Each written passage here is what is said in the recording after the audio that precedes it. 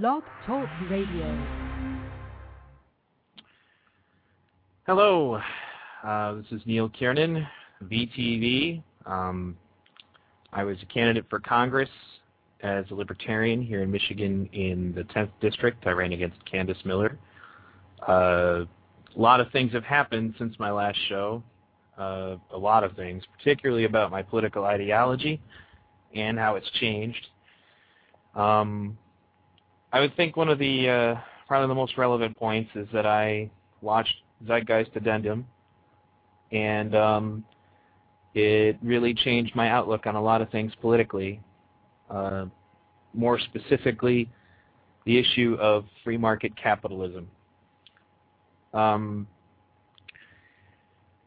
always felt that, if we were going to have money, that things would work, and basically that we would be able to have free market capitalism. But after spending a lot of time looking at the various concerns about, first of all, just the technological innovations are getting rid of jobs faster than they're creating them. Things are being automated, or through superior technology in travel, things are being outsourced a lot. And one of the major things I think that affected my attitude, obviously watching Zeitgeist Addendum had a lot to do with it, but I have met and spoke to Mr. Fresco, Doc Fresco, and Roxanne Meadows about the Venus Project and its various ideas as far as to what could be done for the future. Essentially, to break it down, you're looking at a resource-based economy, and there are a lot of things about that scare libertarians in particular, people who are obviously very worried about their property rights and personal liberties as far as what they do with their money. But as was pointed out to me, and I think this was the final death for me of believing in the free market, is that there is a concept known as cyclical consumption. Essentially, it starts at the top with the employer. The employer pays the employee. The employee is then in turn a consumer. The employer is usually also a consumer. But then the consumer gives money to the employer by buying the products. This system essentially breaks down when you don't have anybody working anymore. And the funny thing about that actually is that it kind of comes to a screeching halt when people don't have any money to spend on anything because they don't have jobs. Then in turn they lay off more people because they can't afford to employ as many people.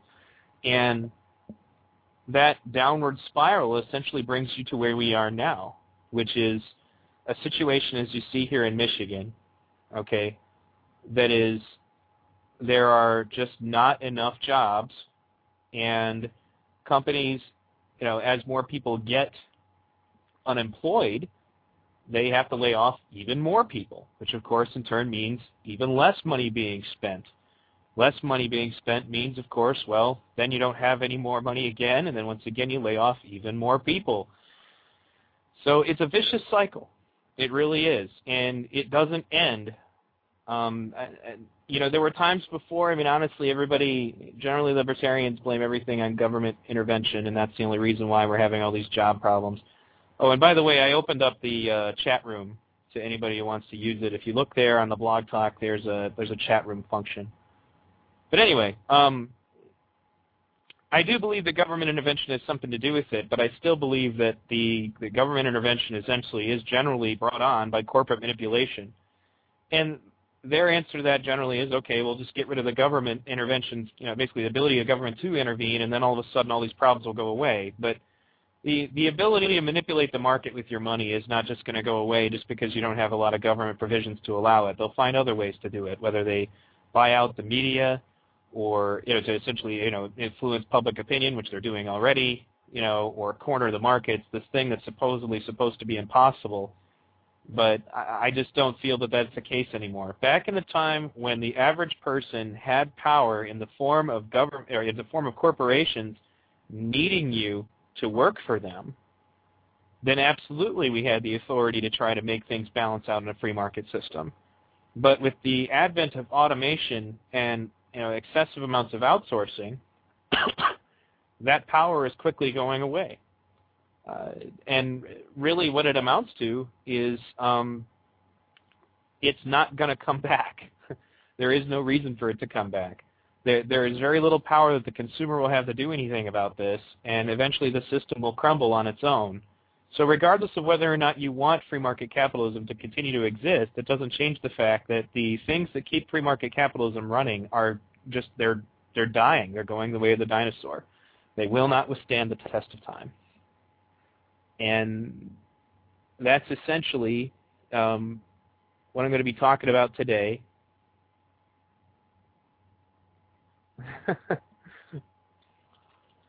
Sorry, I'm just commenting to somebody who's chatting with me.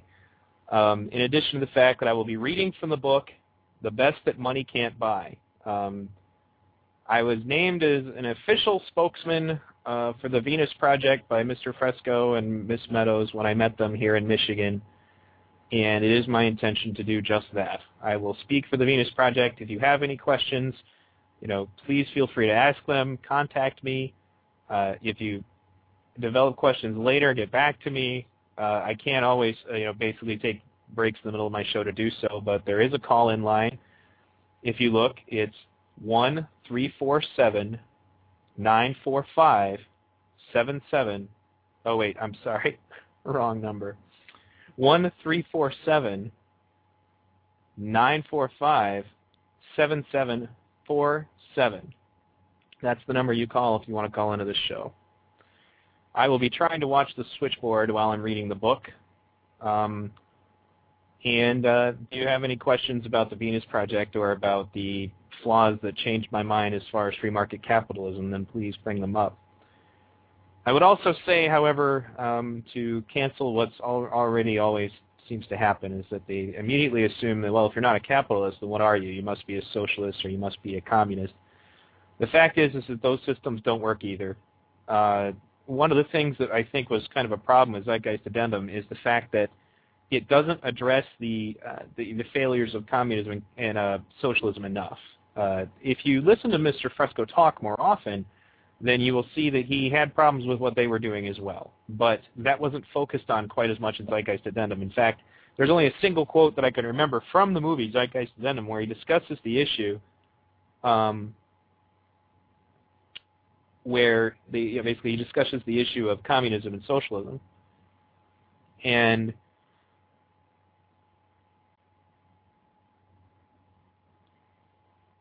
sorry about that. Once again, responding to chat. Communism and socialism do not address scarcity. Recently, due to a lot of complications in my life here in Michigan, I was essentially forced to decide whether or not I was going to allow my family to break up, have my children taken by the state, lose my home, have my utilities turned off, or go ahead and do something that libertarians are not supposed to like doing and accept help from the state. So I ended up having to do that. And in so doing, I went to the Work First program, which is required of you.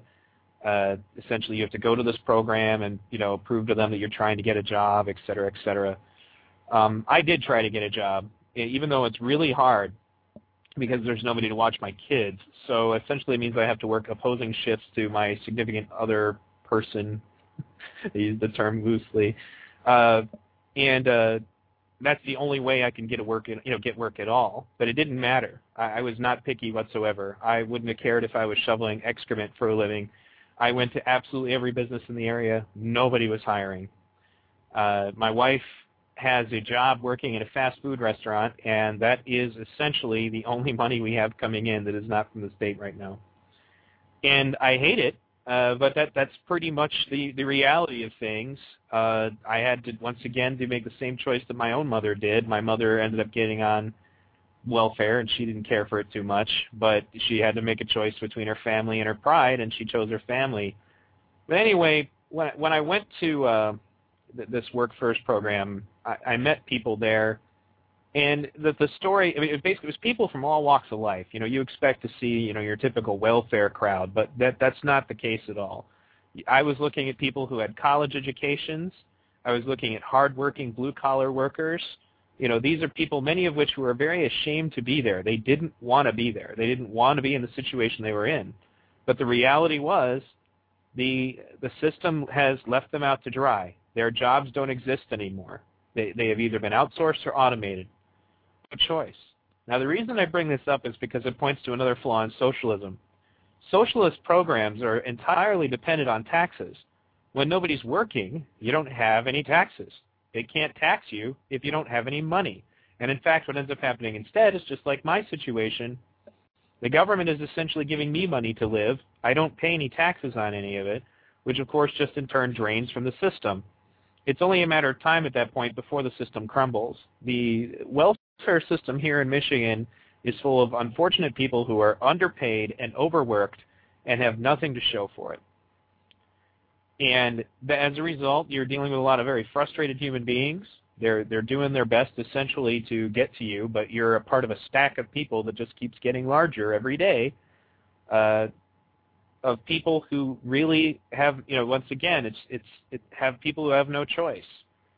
And almost all of the people I talked to while I was at that meeting told me their story, and their stories almost always revolved around my job was outsourced, my job was automated, nobody's hiring, they can't hire because there's no business because nobody's hiring. The economy just goes into a downward spiral. So neither the free market answer to this situation nor the socialist answer was going to work. I just don't believe anymore that taxation is entirely to blame. It is not, and that's something that libertarians say immediately. Well, if there wasn't for all these oppressive taxes, I'm sure that has something to do with it. But none of that, that's all a drop in the bucket compared to the money that a company will save by either automating everything or just going to a third world country where people are paid 30 cents an hour if they're lucky and are willing to accept the lifestyle of essentially a slave. Nobody can compete with a business that's labor force does that. It doesn't, taxes or no taxes, it doesn't matter. Let's say that we just got rid of minimum wage in the United States. Even if you did just that, then you would have, you would be in a position where these companies can make these kinds of demands from labor. And I realize that more than ever. I look around me every day now, and I look at the monetary system, and I look at the profit motivations in society and the various things that they do, and I don't like what I see.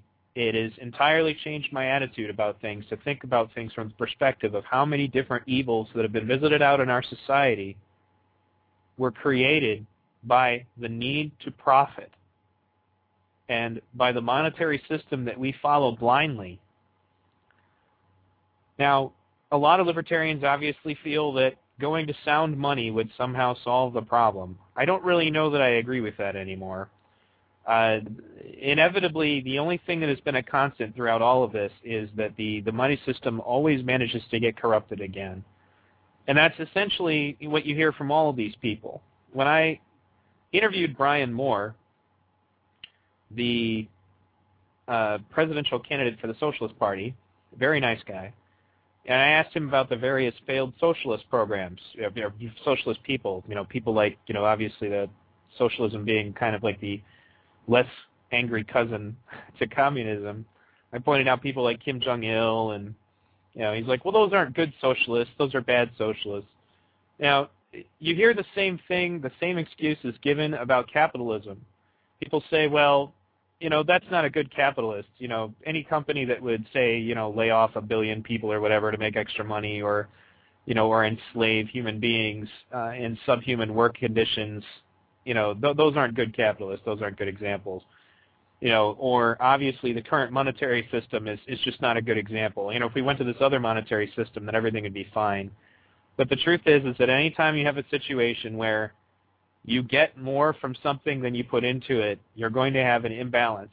You're going to have a situation where profit essentially will eventually break things down. It is just a matter of time. It is just as inevitable as corruption taking hold in communism and socialism that a different kind of fascism, the kind that is easier because you don't have to conquer things through capitalist fascism, you just buy them. You don't have to control people with your guns. You control people with their wallets. You don't adhere to what's going on, well, then we just cut you off. You don't get to work. You don't have a job.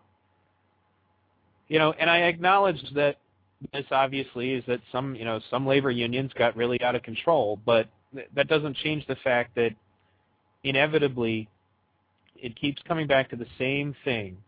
greed will prevail. And when I listen to anarcho-capitalists tell me that, we should use greed, turn greed on itself, and that somehow that's going to create all of this wealth for everybody, I want to laugh at them, because it just doesn't seem realistic to me. The only thing that happens out of all of that, essentially, is every time we deregulate something, they figure out a way to exploit it. Every time we regulate something, they figure out a way to exploit it.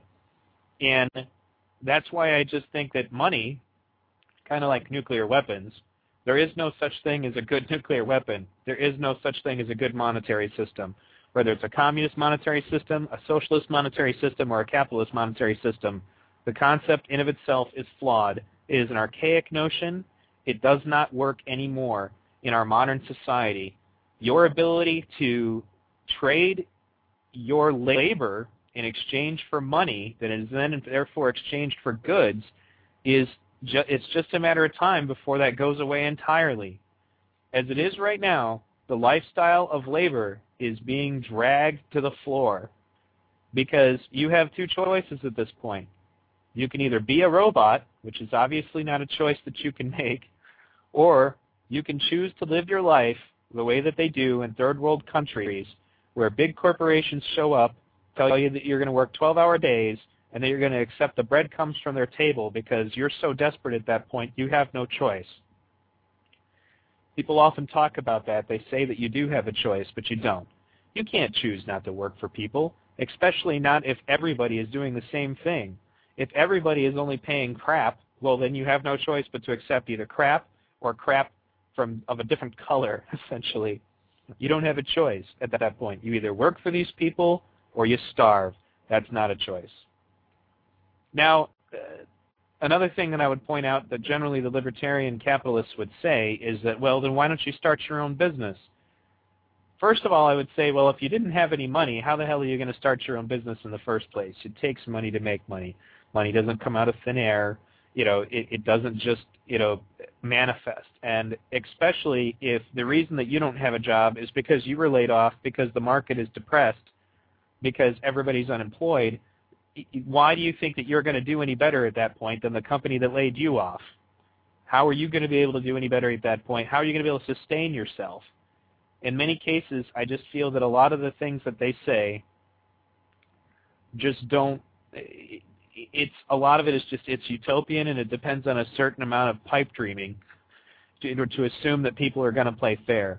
The only thing that is consistent is that in a world where you have to compete for the resources that are necessary for survival, that is one thing that will be consistent, and that is greed.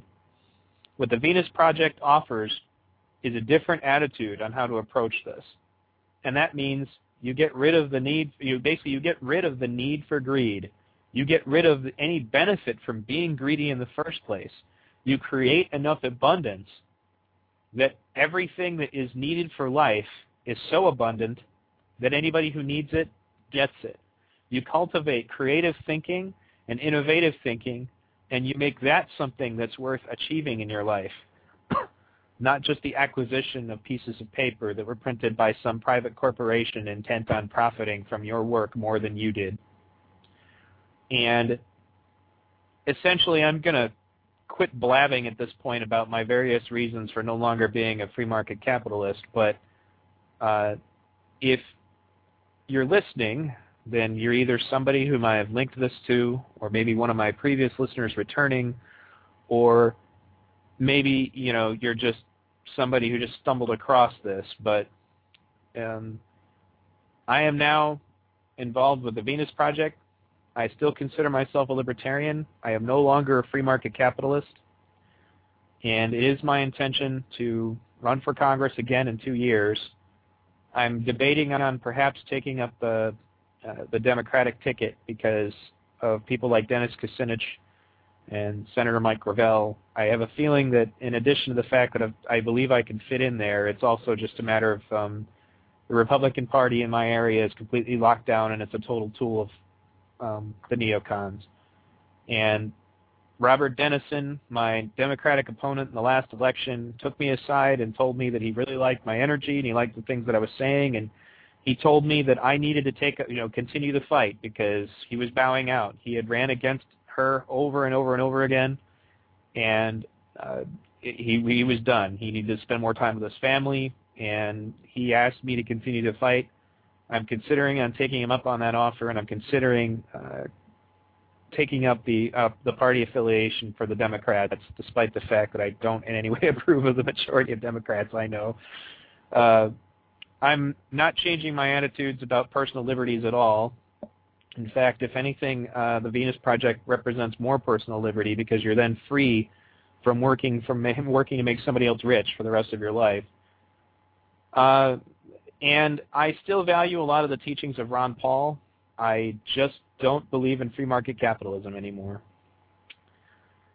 So all of that being said, for those of you who are listening because you were getting ready for me to read the book, I'll be doing that very shortly. I'm still a stay-at-home dad. My children here are with me. Currently, I have them both taking naps. It is possible that I may have to take a break at some point during the course of this broadcast. If I do, I'll try to find something to entertain you while I'm gone. Don't take offense, but I'm not getting paid to do this.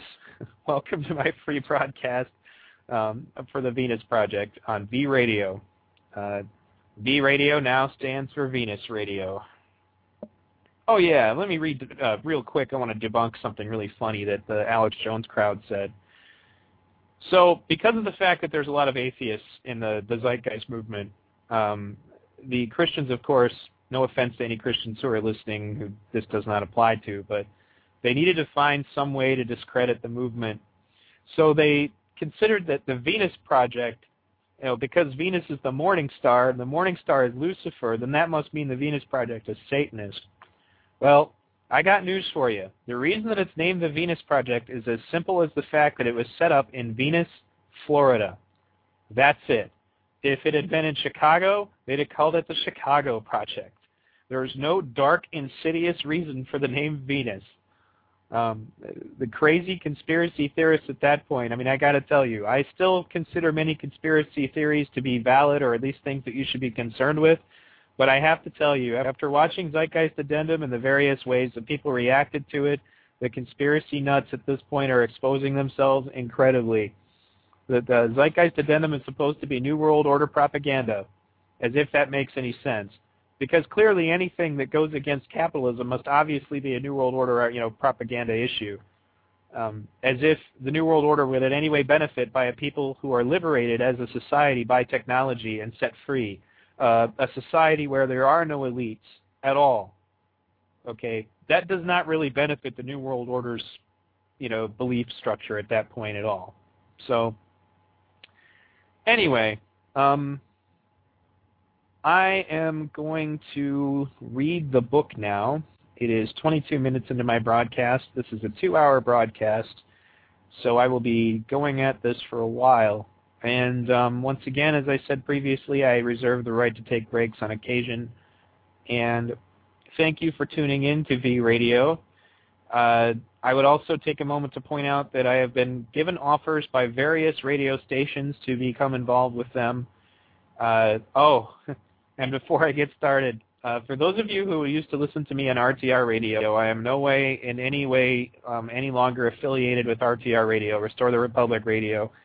My fallings out with Ray Powell finally just reached a point that I just couldn't stand it anymore. To be quite blunt, one of the things that I recognized was that unfortunately, when a media organization has a specific agenda and they push that agenda, they will silence you if you don't go along with it. And the general pressure that goes on at Restore the Republic Radio began to remind me of the sort of thing you see at Fox News.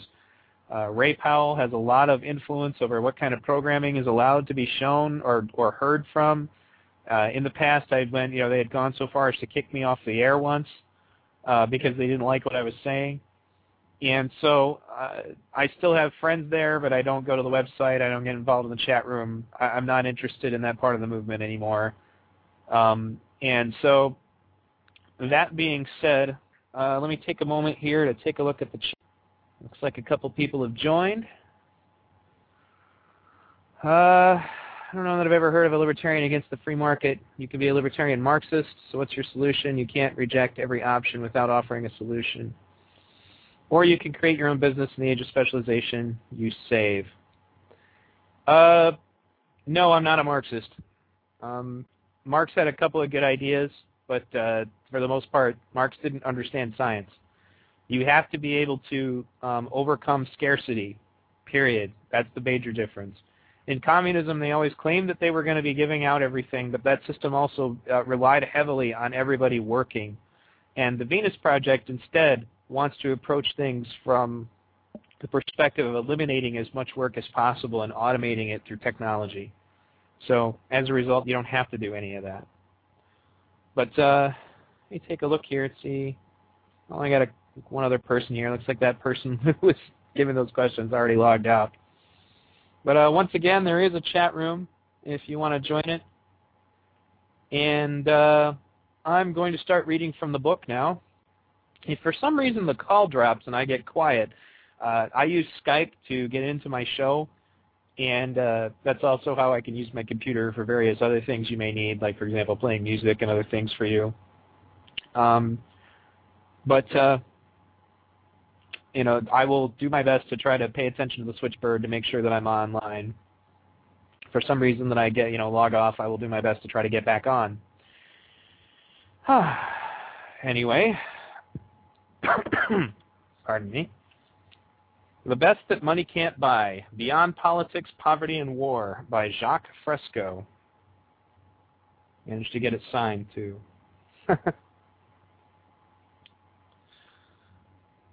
All right. We're going to start with the introduction. Few technological achievements are as impressive as the ability to see our own planet from outer space.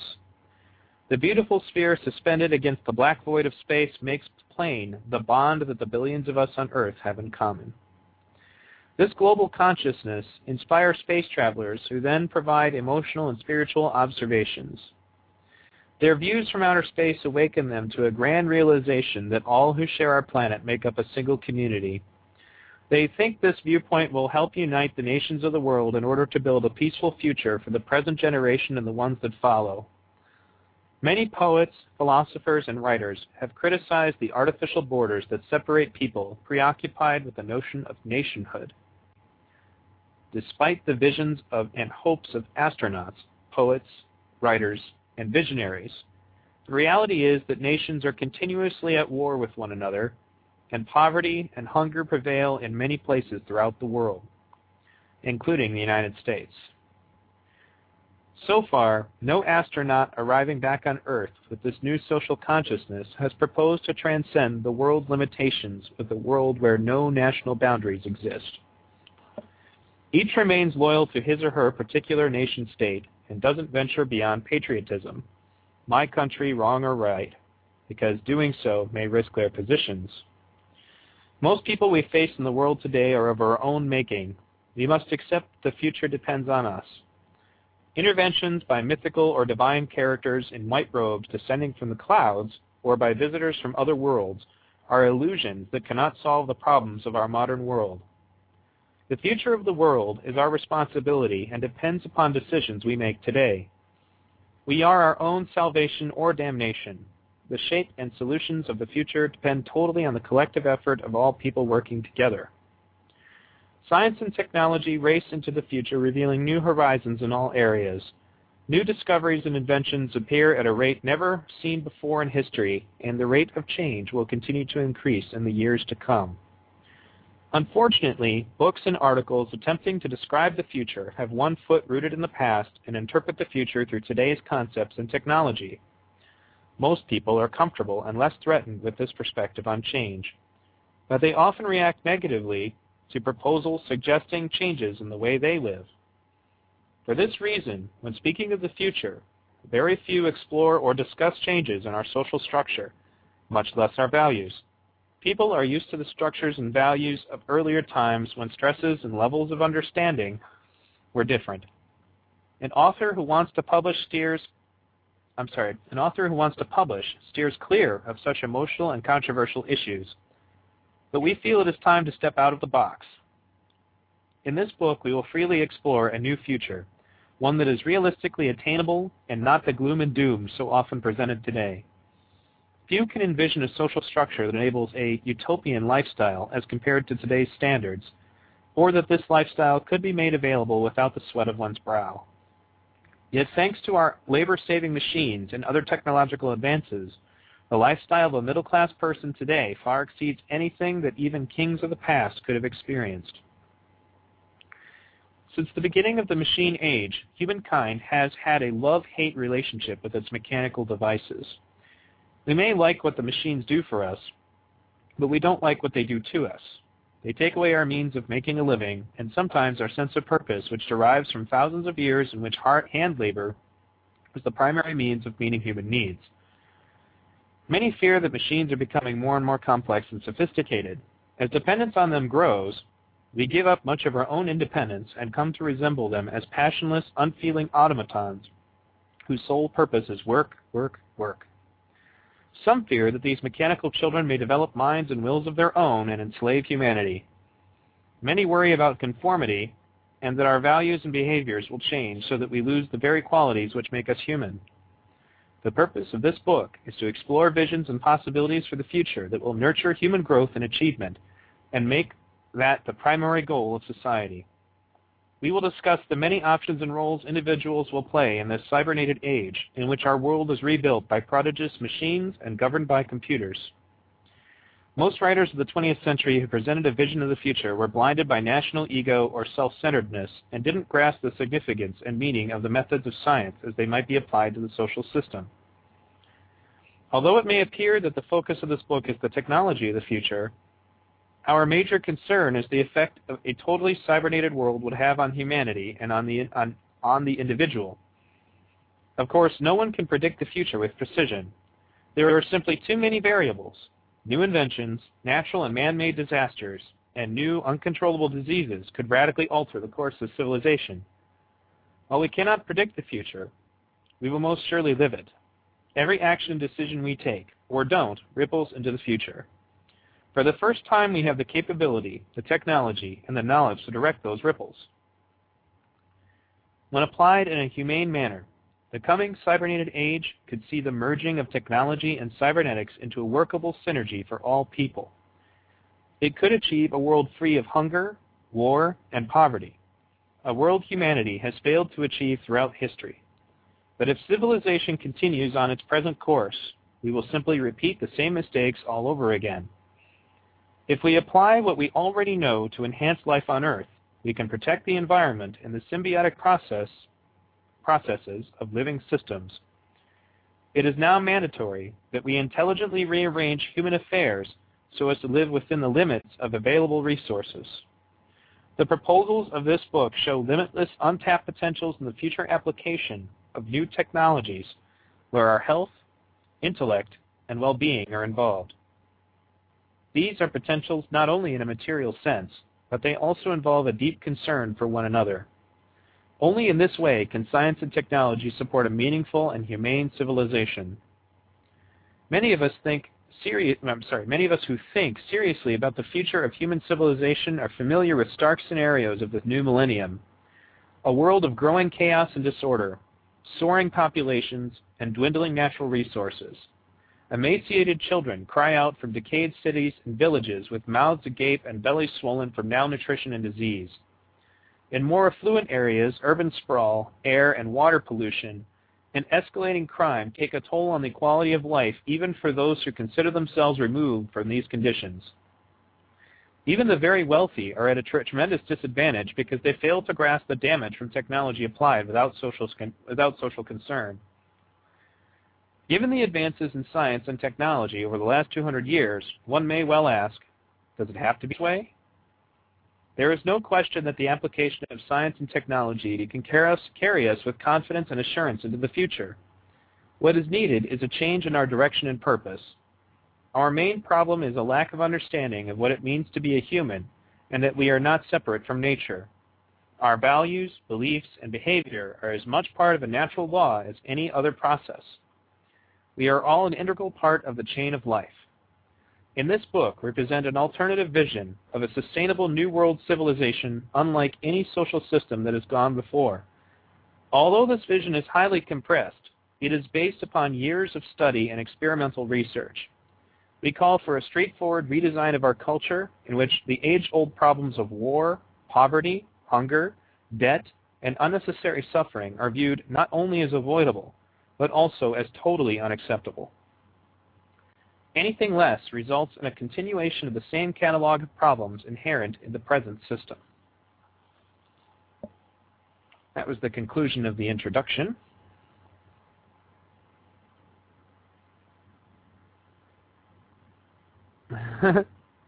Nope, I'm not Peter Joseph, guys. Sorry. You'll just have to settle for me. I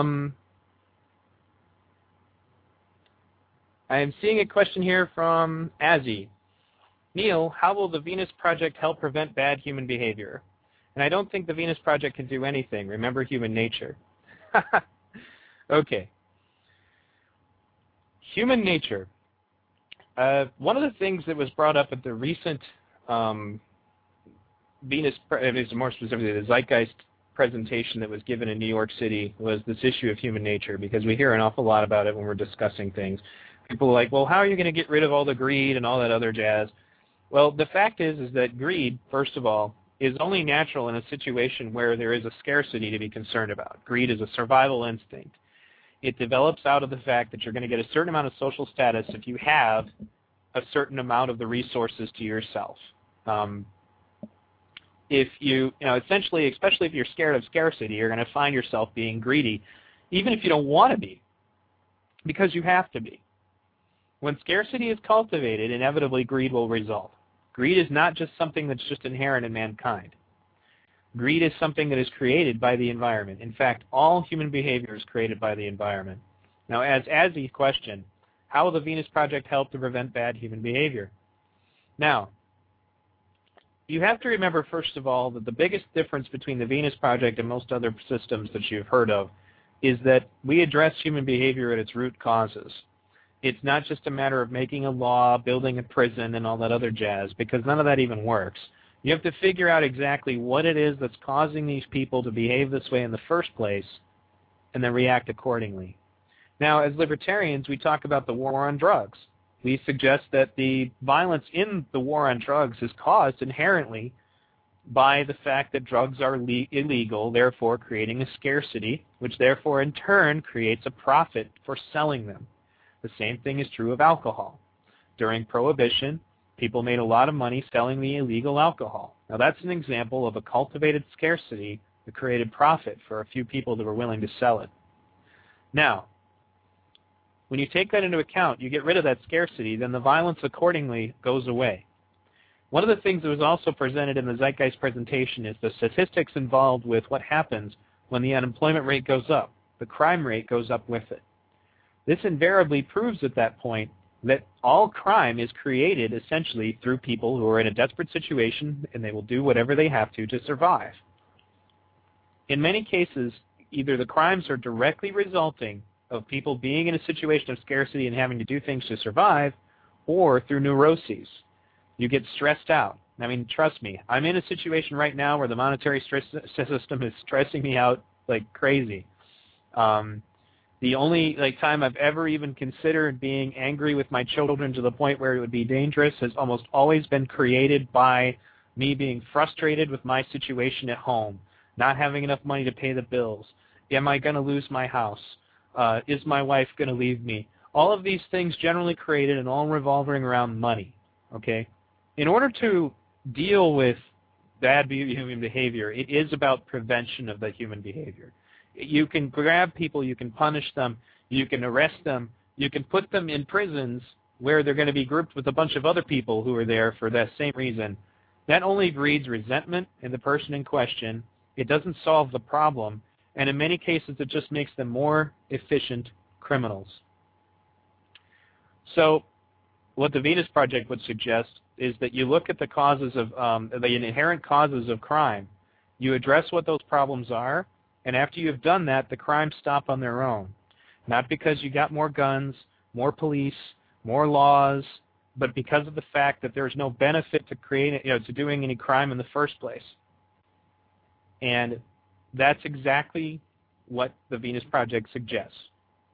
Is, for example, If you look at the crime rate as compared in the places where people don't have any money to the crime rate with places where people do have money, the statistics are right there in front of you. The only reason that the money is relevant is because the money is the means by which people purchase the resources they need to survive. It really comes down to just that. It's that simple. Now, if you cultivate abundance and you eliminate scarcity, if people have the things that they need to survive without having to fight to get them, stress goes away. Just think back to yourself. Everybody has had financial problems at one point, except for some of the lucky aristocracy, okay? And you think back at the way it made you feel.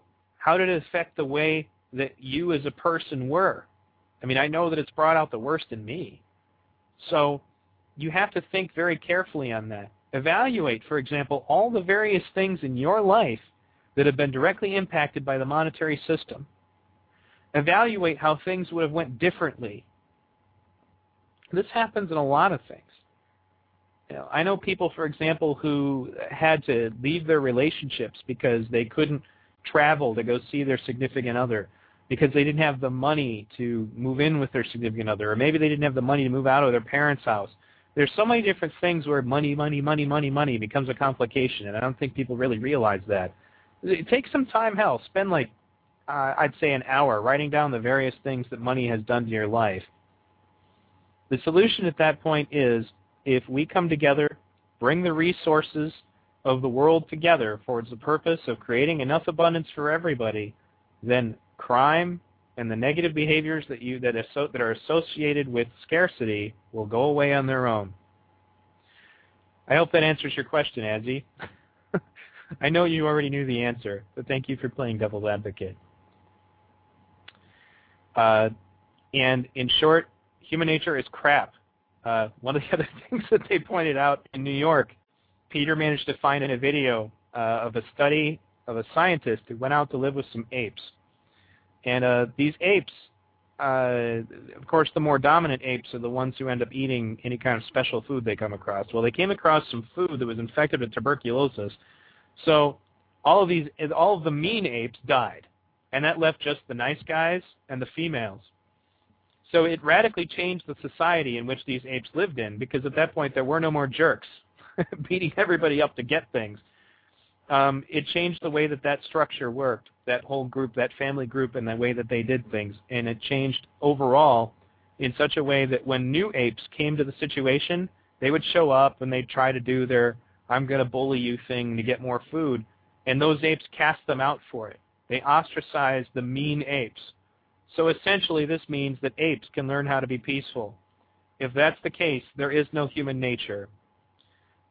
There is human nature only in that people will do whatever it takes to survive.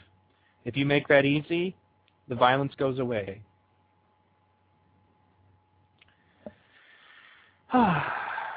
Anyway, time to move on to Chapter 1. If you have any further questions, put them in the chat room. I may take a caller if you like. Chapter 1, A Design for the Future. The future is fluid. Each act, each decision, and each development creates new possibilities and eliminates others. But the future is ours to direct. In the past, change came so slowly that generations saw minimal difference in the daily business of surviving. Social structures and cultural norms remained static for centuries. In the last 50 to 100 years, technology and social change accelerated to such an extent that governments and corporations now consider change management a core process. Hundreds of books address technological change, business process management, human productivity, and environmental issues. Universities offer advanced degrees in public and environmental affairs. Almost all overlook a major element in these systems.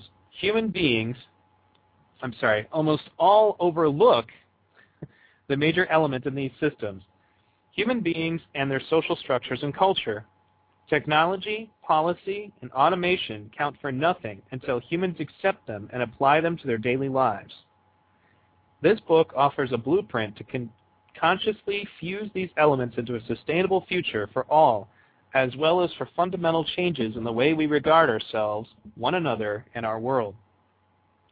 This can be accomplished with technology and cybernetics being applied with human and environmental concern to secure, protect, and encourage a more humane world for all. How can such a prodigious task be accomplished? First, we must survey and inventory all of our available planetary resources. Discussion about what is scarce and what is plentiful is just so much talk until we actually measure our resources. We must first baseline what there is around the world.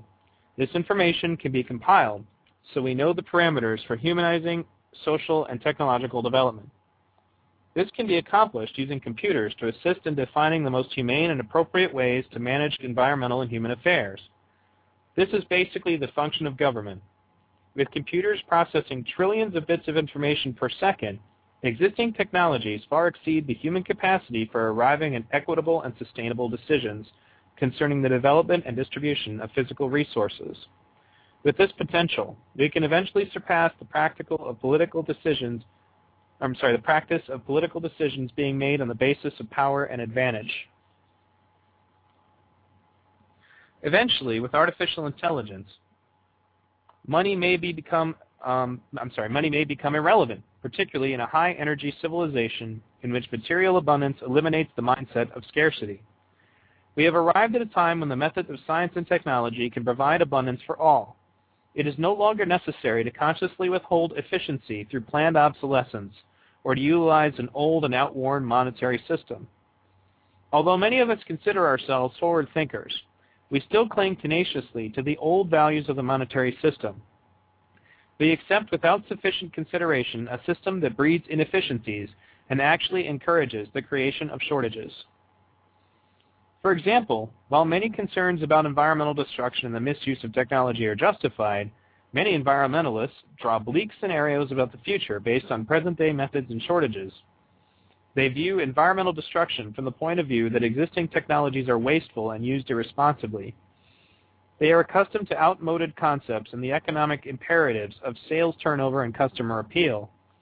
Although we recognize that technological development has been misdirected, the benefits far outweigh the negatives.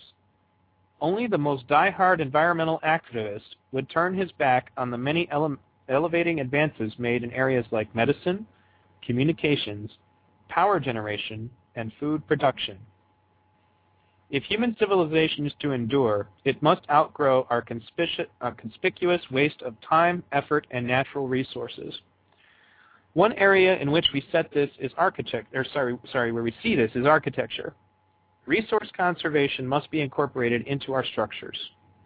With a conscious and intelligent application of today's science and technology, we can recreate the wetlands and encourage the symbiotic process between and among the elements of nature. This was not doable in earlier times. While many urban centers grapple with retrofitting new, more efficient technologies into their existing infrastructures, these efforts fall far short of the potentials of technology. Not only must we rebuild our thought patterns, but much of our physical infrastructure, including industrial plants, buildings, waterways, power systems, production and distribution processes, and transportation systems must be reconstructed from the ground up. Only then can our technology overcome resource deficiencies and provide universal abundance. If we are genuinely concerned about the environment and fellow human beings and want to end territorial disputes, war, crime, poverty, hunger, and other problems that confront us today, the intelligent use of science and technology are the tools with which to achieve a new direction, one that will serve all people and not just a select few. The purpose of this technology is to free people from repetitive and boring jobs and allow them to experience the fullness of human relationships, denied to so many for so long. This will call for a basic adjustment in the way we think about what makes us human. Our times demand the declaration of the world's resources as the common heritage of all people. In 100 years, historians may look back on our present civilization as a transition period from the dark ages of ignorance, superstition, and social insufficiency, just as we view the world of a few hundred years ago. If we arrive at a saner world in which the maximum human potential is cultivated in every person, our descendants will not understand why our world produced only one Louis Pasteur, one Edison, one Tesla, or one Salk, and why great achievements in our age were products of a relative few. In looking forward to this new millennium, and back at the dimmest memories of human civilization, we see that the thoughts, dreams, and visions of humanity are limited by a perception of scarcity. We are products of a culture of deficiency, which expects each confrontation and most activities to end with a winner and a loser. Funding restricts even technological development, which has the best potential to liberate humanity from its past inefficiencies. We can no longer afford the luxury of such primitive thinking. There are other ways of looking at our lives and the world. Either we learn to live together in full cooperation, or we will cause our own extinction. To fully understand and appreciate this coming age, we must understand the relationship between creation and creator, the machine, and, as of this writing, that most marvelous of mechanisms, the human being.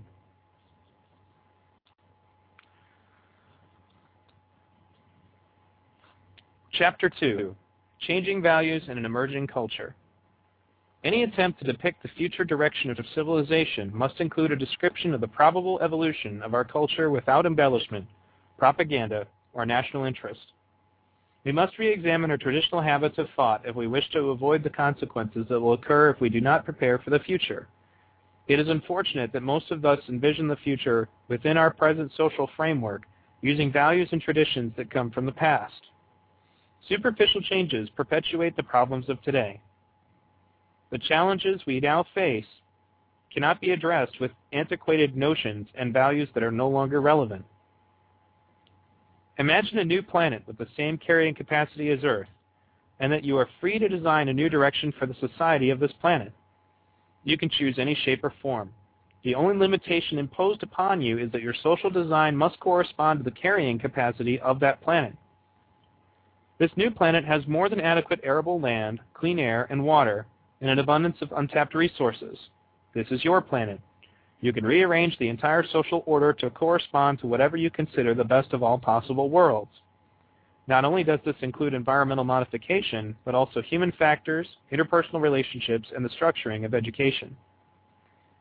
This need not be complicated. It can be as uncluttered an approach, not burdened by any past or traditional considerations, religious or otherwise.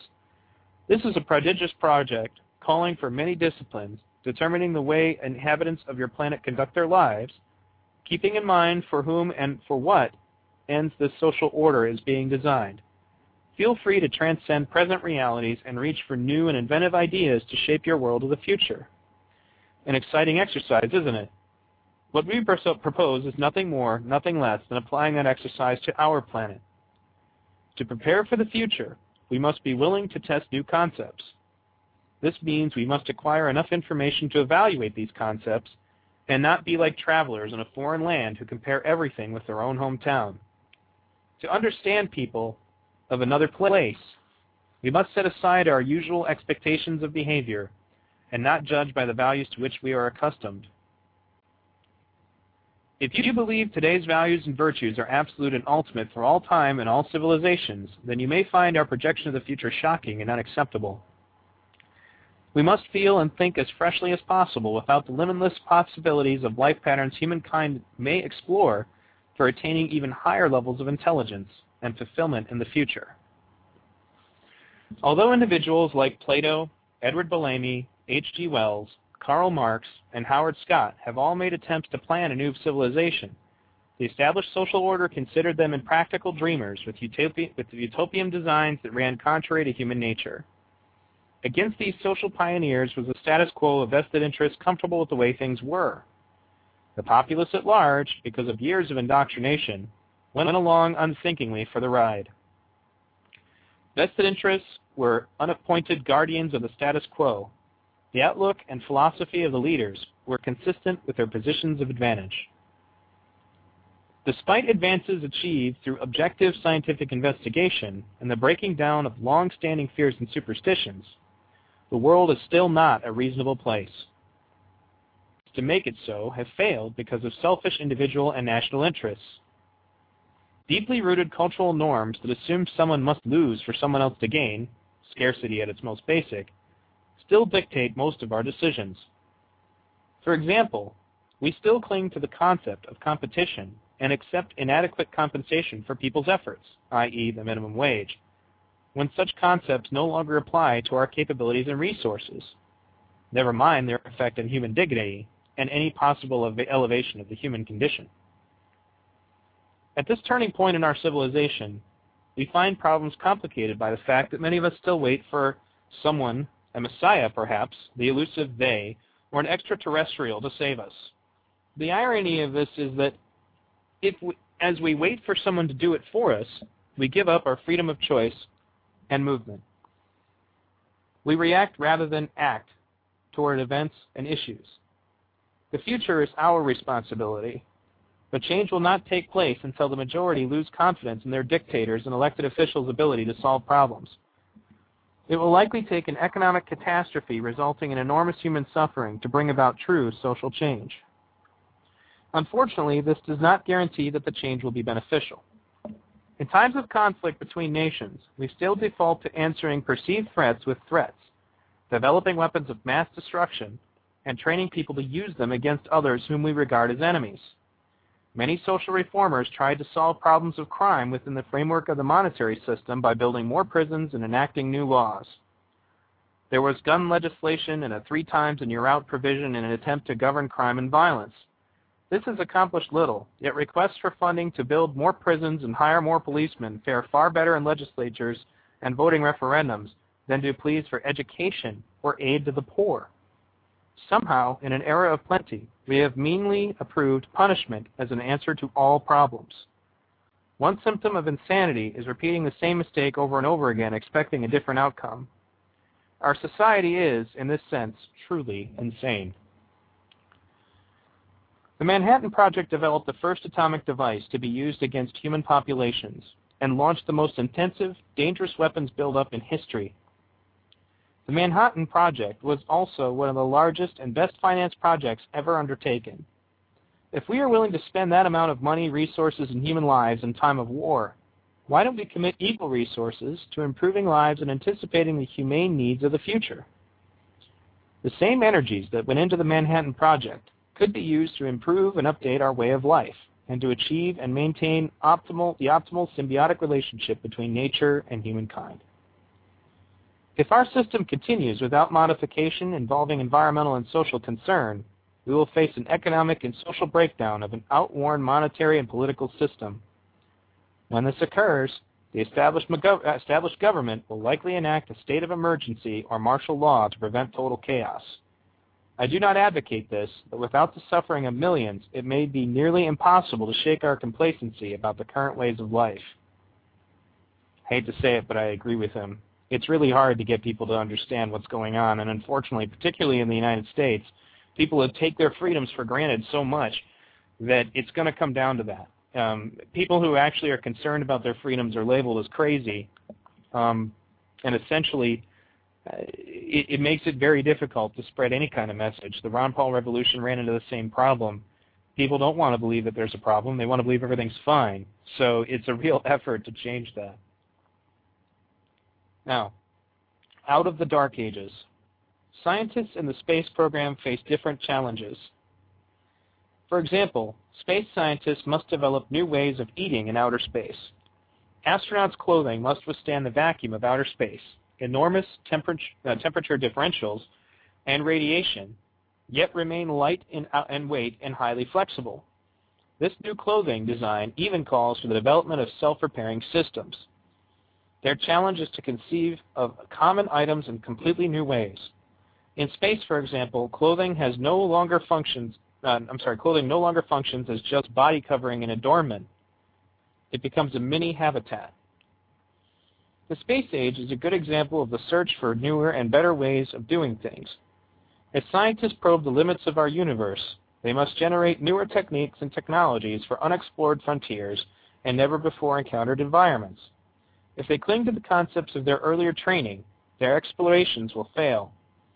Had our ancestors refused to accept new ideas, the physical sciences could have progressed little beyond the covered wagon. Many young engineers, scientists, and architects face this dilemma. Bold and creative, they exit institutions of higher learning and step out into the world eager for change.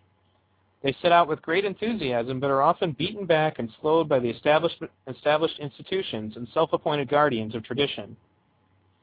Occasionally, some break away from traditional concepts and become innovators. They meet such tremendous resistance by antiquated building codes and other restrictions that their daring concepts are soon reduced to mediocrity. Many of the dominant values shaping our present society are medieval. The idea that we live in an enlightened age, or an age of reason, has little basis in fact.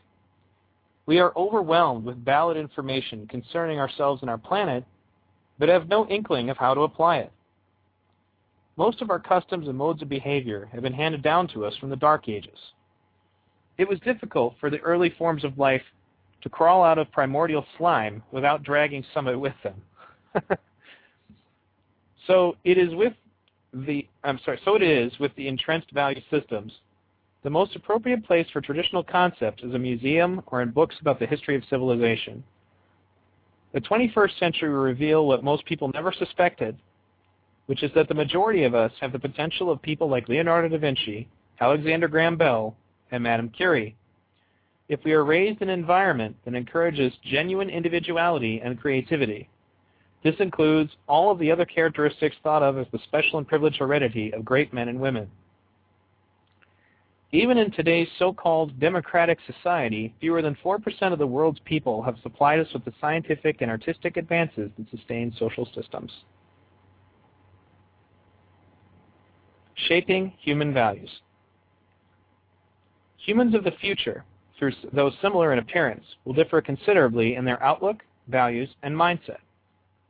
Social orders of the past that have continued into the 21st century consistently seek to generate loyalty and conformity to established institutions as the only means to sustain a workable society. Countless laws, often passed after a misdeed has occurred, have acted in an attempt to govern the conduct of people. Those who do not conform are ostracized or imprisoned. In the past, many social reformers and those called agitators by their detractors were not generally angry, maladjusted individuals. They were often people with a sensitivity and concern for the needs of others who envisioned a better life for all. Among these were abolitionists, advocates for women's suffrage, and child labor laws, those who practiced nonviolent resistance to oppression, and the so-called freedom fighters. Today we accept without question the achievements of those reformers who faced violent opposition, imprisonment, ridicule, and even death from vested interests in the established order. Unfortunately, most people are unaware of the identities of those individuals who helped pave the way towards social enlightenment. Many of our parks have statues of warriors and statesmen, but few have any monuments to the really great social innovators. Perhaps when the history of the human race is finally written, it will be from the viewpoint of individuals in an alien and primitive culture who sought change in a world of odds, while actually supporting an economic structure that imprisons its citizens under more and more debt. They claim that all have the opportunity to rise to the top through individual initiative and incentive. To appease those who work hard but do not achieve their good, To appease those who work hard but do not achieve the good life, religion is there to assure them that if not in this life, they will obtain it in the next. Our habits of thought and conduct show the effectiveness of constant and unrelenting propaganda on radio, television, in publications, and in most other media. They are so effective that the average citizen is not insulted when categorized as a consumer. If a citizen's sole worth to society was the user of goods, or as if the citizen's sole worth to society was a user of goods, these patterns are gradually being modified and challenged by the Internet and the World Wide Web. Most people expect that our televisions, computers, communication systems, methods of production and delivery of services, and even our concepts of work and reward will continue to improve without any disruption or distress within our present value systems. But this is not necessarily so. Our dominant values that emphasize competition and scarcity limit continued progress. The most disruptive period in a transition from an established social order to an emergent system comes when people are not prepared emotionally or intellectually to adjust to change. People cannot simply erase all the beliefs and habits acquired in the past. which constitute their self-identity. Sudden changes in values without some preparation will cause many to lose their sense of identity and purpose, isolating them from a society they feel has passed them by. Another factor limiting the evaluation of alternative social proposals is a lack of understanding of basic scientific principles and the factors shaping culture and behavior. The conflicts today between human beings are about opposing values. If we manage to arrive at a saner future, conflicts will be about problems common to all humans.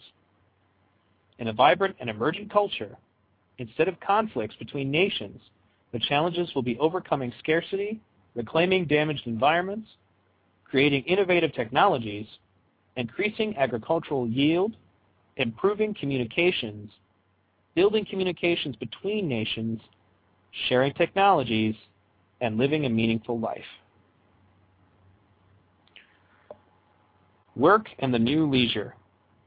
From early civilizations to the present, most humans had to work to earn a living. Most of our attitudes about work are a carryover from these earlier times. In the past, and still in many low-energy cultures, it was necessary to fetch water and to carry it to one's dwelling place. People gathered wood to make fires for heating and cooking, and fuel to burn in their lamps. It would have been very difficult, and still is for some, to imagine a time when water would rush forth in your own dwelling at the turn of a handle. To press a button for instant light would have seemed to be seemed to be magic. Not tragic. People of ancient times probably wondered what they would do with their time if they did not have to engage in these burdensome tasks that were so necessary to sustain their lives. In most developed countries, tasks that were once so vital to people's very survival are no longer necessary, thanks to modern technology. Today, people attend schools to acquire marketable skills that enable them to earn a living in the workaday world. Recently, the belief that one must work to earn a living has been challenged. Working for a living to supply the necessities of life may soon be irrelevant, as modern technology can provide most of these needs. As a result, many jobs have gone the way of the iceman and the elevator operator. Perhaps we have a semantic problem with the word work. The idea of freedom from work should include the elimination of repetitive and boring tasks that hold back our intellectual growth. Most jobs, from blue-collar assembly worker to professional, entail repetitious and uninteresting tasks. Human beings possess an untapped potential that they will finally be able to explore once they are free of the burden of having to work to earn a living. At present, there are no plans in government or industry to make economic adjustments to deal with the displacement of people by automated technology. It is no longer the repetitious work of laborers that Cybernation is able to phase out, but also many other vocations and professions.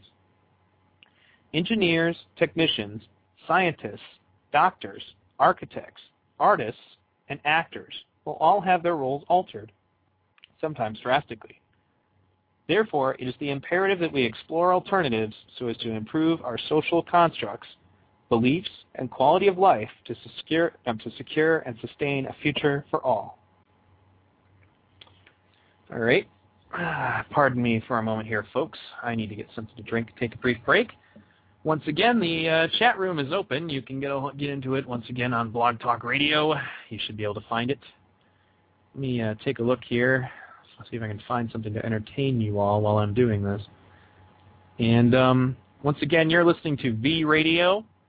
I am reading the book by Jacques Fresco, The Best That Money Can't Buy. And thank you for tuning in. You'll have to excuse me for being a little bit rusty. It has been quite a while since I have broadcasted, so a lot of the stuff that I would normally just have at my fingertips is not here right now. But if you'll be patient, so will I. I don't know how many people have actually tuned in now or how many are going to be listening to it later, but I plan to continue to do this show fairly regularly, and once again, as it's been considered, I may consider doing my show on another network soon. I've had a lot of them ask me, so time will tell. Let me take a look here. find something interesting to play. And I know I have something. This is actually from the radio show Living on Purpose, and it has some stuff from Jacque Fresco in it. I'm going to try to go ahead and get this to work. I hope it sounds good. It's been a while since I did this. Pardon me just a second. All right, here we go.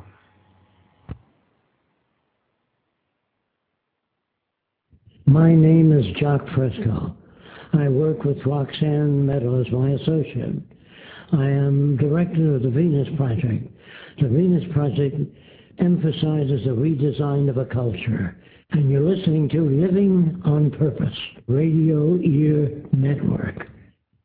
Lynn Thompson here of Living on Purpose in the home of Jacque Fresco and Roxanne Meadows in Venus, Florida. And we've just found our way out here from Sarasota today on April 13th, 2008.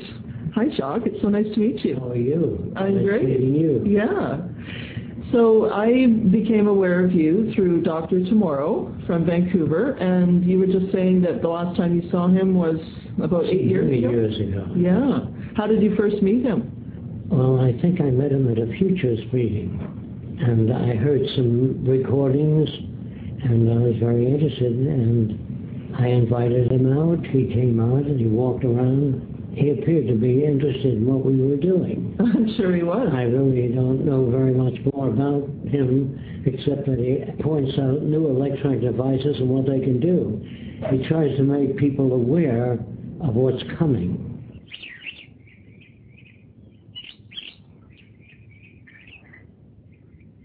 Your website, which is thevenusproject.com.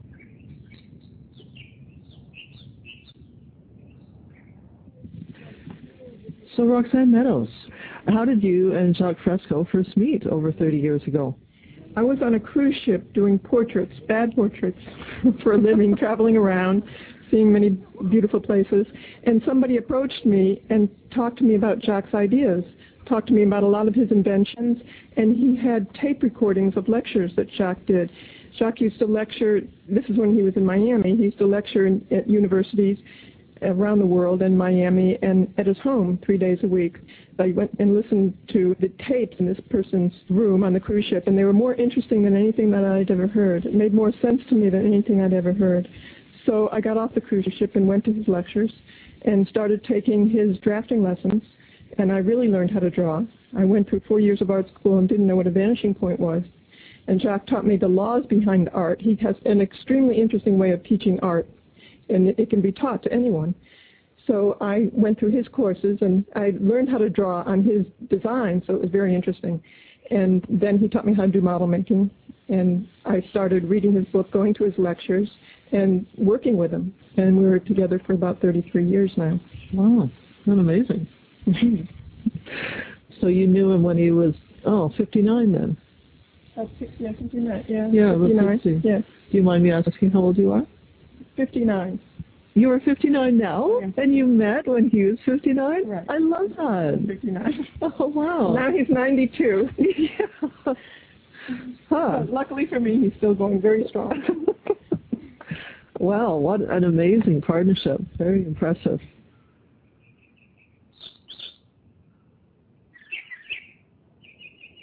In the past, Jacque used to design hundreds of ideas and patents and inventions, but he found that they would use his planes to go faster and cheaper and quicker to bomb and destructive reasons. And he designed hip prosthesis and a lot of medical devices, but only the wealthy could use them.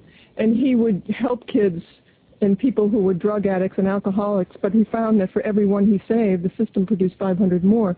So he really began to think about how to redesign the system, which is for the benefit of all people and the environment. What this system is really the intelligent management of Earth's resources for everyone's advantage and for the environment. Not for a few minority who want to take Right. advantage of the whole thing. There'd be no subservience, nobody taking advantage of anybody else, because you have access to everything and anything. So how many people have come here to visit the project, the Venus Project? We have people coming from all over the world all the time, every week, Wow. during the weekdays, to visit with us and learn more about the Venus Project in this direction. Has anyone gone further with it, taken it back into their communities to try to use the model? Well, there's a lot of people that go back and try and spread these ideas in this direction and try and get Jacques to speak at different conferences and try and do things like you're doing, put them on the air and put them on TV. And he is well known all over the world and is written up all over, but recently his designs are not implemented yet. But it's really the film that we think is the most important because it's the ideas and the direction for a sustainable and sane future that we feel is more important to get out there. And the film would introduce these people to this direction and the ideas in an entertaining way. And then hopefully we'll get a group of people who may want to do something and build the first city. Mm-hmm. That would be amazing. I mean, well, you've started the first small project community here anyway. I mean, it's remarkable. Or the research center. Yeah.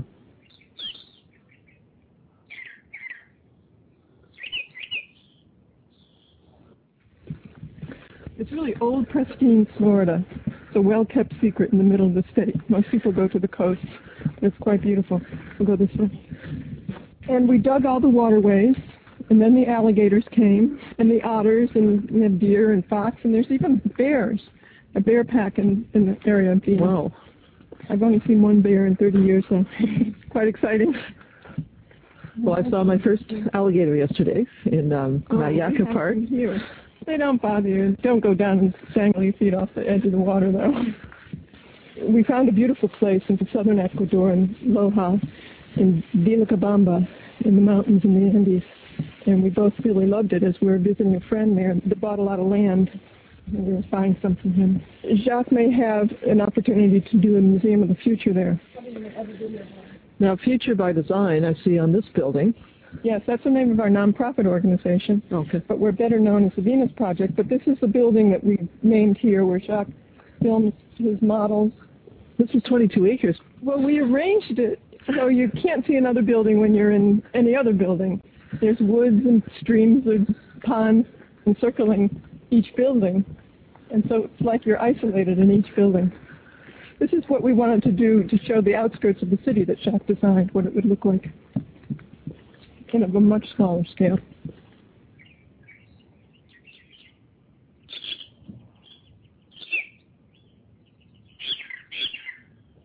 And you can see that the bridge sticks over cantilever over the water. You don't see any structures underneath, but there are structures. There are several beams that go across the road, and they're embedded in 3-foot by 3-foot concrete, so you can hold up a herd of elephants on this bridge. Everything that Jacques builds is overbuilt, very strong. Mm-hmm. We don't have to worry about it. And the bridge that we're standing on, too, is concrete and steel. There's usually water under there, but Florida has had a drought for a couple of years. And then we have pathways through the woods and around the lake. We ride bikes and walk, and that's a pretty view. What is the goal of the film that you're putting together? What is your vision for the possibilities with this? We hope we can get the film out before things get worse in the society and maybe a lot more people lose their homes and lose their jobs and start to lose confidence in their government. But it will actually take something like that, I think, before people look for something else, look for other alternatives. But there really aren't any alternatives out there other than trying to fix things within this monetary system, which causes the problems in the first place. So we're hoping we can get this film out, which will really show how we get from here to there and what the possibilities of a positive future could be like. And then maybe at that time, people will get together and say, let's try this, because all other social systems have failed. And this one, too, we feel is on its way out. The guest house. I love the guest house. Even our pump houses here. Yes. They're concrete and steel, and they are not going anywhere in a hurricane. So that just houses the well. This may be the only 22 acres that stays for a hurricane. Everybody will want to live here then. Well, people have said that this is a hurricane shelter of Venus. Kiddingly, but it really is. Well, yeah.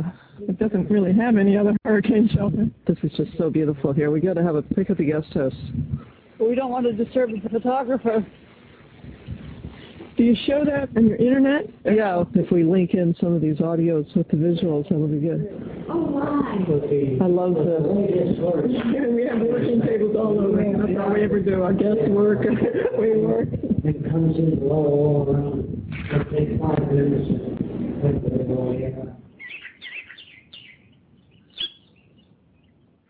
Lynn Thompson with Living on Purpose on the epic tour with Jacques Fresco here, and Roxanne Meadows, who's a wonderful hostess in Venus, Florida. We're all fascinated with your vision, and one of my questions is, do you call this a utopian vision? No, not at all. It's just a transition toward the future. Building a safer world, free of war, poverty, hunger, and most of the things that plague humans today. We can overcome that, not in hope and dreams, but with technology and applied science. We can build a world far different than the world we live in today, where war would be unthinkable, or another person wanting to hurt another person would be unacceptable. Kids would be brought up, here's how it's done, if you want to know that. We have a group of kids, and they're building things, little animated things, and the older kids of different nationalities come over them and give them tips on how to improve it. Black kids, Orientals. So every kid becomes extensional to one another. Every person that I meet has extended my life, opens up there. So you're pleased to meet everybody. But in the past, the distant past, when one nation went to another, they didn't go there to help that country. They went there to exploit it. Cheap labor, take their oil, their land, their minerals, whatever they can take. So nations become very suspicious of one another. They don't trust each other because of the past. Thousands of years they've been doing that. But in our world, when we understand by sharing technology with the world, everybody working together to make the world a better place, we would benefit millions of people fast. For example, they say, what would you do about handicapped people? We'll work on every device, removal of organs if we can. No more digging up nickels and dimes for heart disease or cystic fibrosis, going around with a little box. What do you need in your lab? One electron microscope or two? We have the resources. We'll make it available. This stupidity of digging up nickels and dimes for food care packages for Africa does not solve problems. Makes you feel good. You walk down the street with a protest sign, you feel good. That's what the trouble with the liberal is. The liberal thinks man is being exploited. Industry should pay help higher wages, just what unions pay. If they got that, we would lose our competitive edge in national trade. Do you understand? The country would collapse. If labor unions win out, I'm not against labor, don't misunderstand me, they want a piece of the pie, that's all. But if you have labor unions, if they succeed, we couldn't compete with Japan or China. We would die. So even if you succeeded in electing, I don't want to name anybody, a very liberal human being, a decent person, and he upgrades the scale of everything, taxation for the rich would be higher. Competitive edge would be lost. So the system would collapse sooner. If a guy like Ralph Nader were elected to political office, I believe he's a real honest guy. And if he were elected, he'd probably be shot by the established order, or he would make things so great for the poor that we would lose our competitive edge.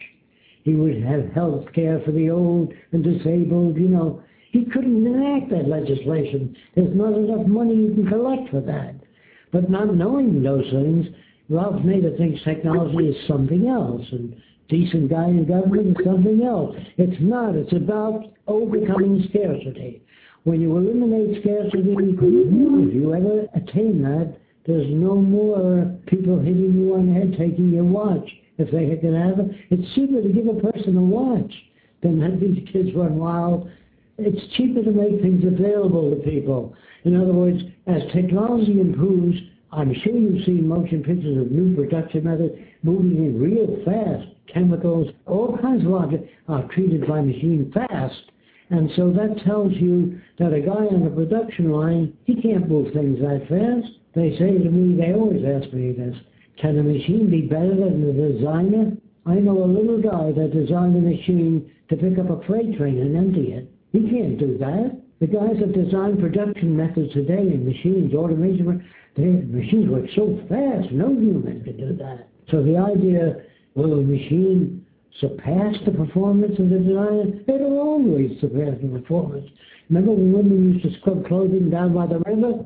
The washing machines, you just turns it on. But that's crude method even today. But the future has so much new stuff to offer, like high-definition TV, and people are satisfied because they are not told what comes after that. They're not told we'll be able to culture livers and kidneys and hearts, so we don't need to plead for people for a heart transplant or sell their organs. This would be considered socially offensive.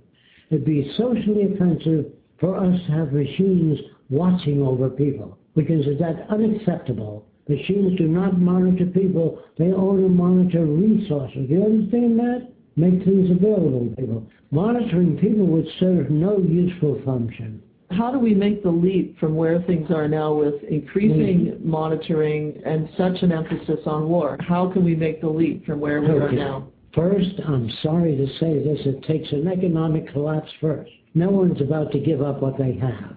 Because I remember the last Depression, people came into the Berliner Joyce aircraft factory, government people said, we're taking over your plant.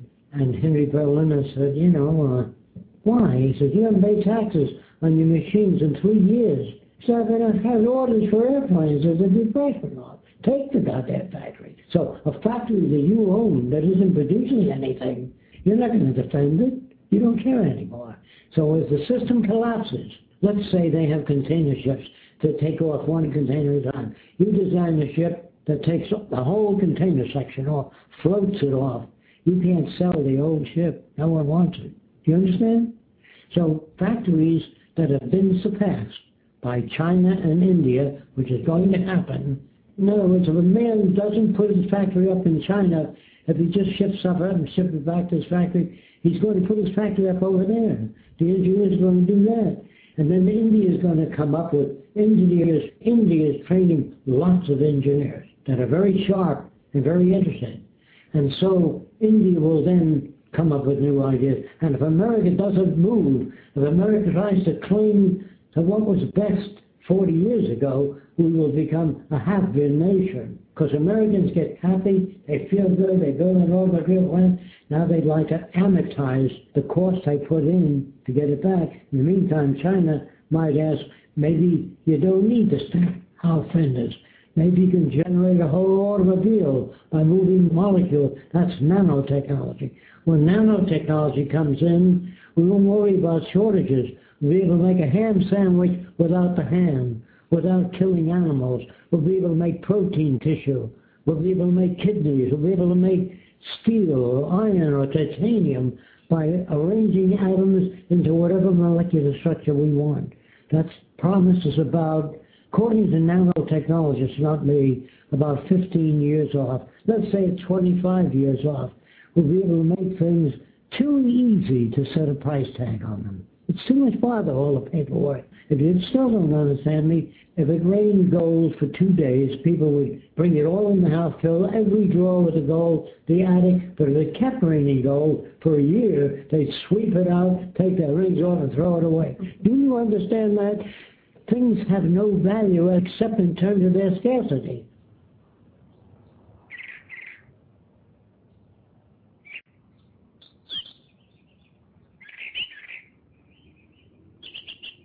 Inventions come about, first of all, through need.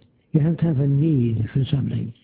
For example, there's an island off Ireland where women wear a harness like a cow, and they carry 2 buckets down from the hilltop to fill it with water to cook with. Then they go up the hill with it, and then they have to skin animals and melt down the fat for the lamps. So in the movie, we have a guy walking over there. Someday, young lady, you'll turn a little gas and the water will flow right out where you live, hot and cold. And someday, you'll press a button and the lights will go on. And you'll turn it down, make it brighter or weaker. And she says, what will women do? You understand me? If you're brought up in that culture, that would seem like your life work, you know. And I want to show people, what will women do? What will people do with all this technology? They think work is normal. Work is offensive. It's the worst thing you can do to people is put them in a monotonous job. Even psychologists tell me they hear the same old crap. It's very boring. The problem that people have.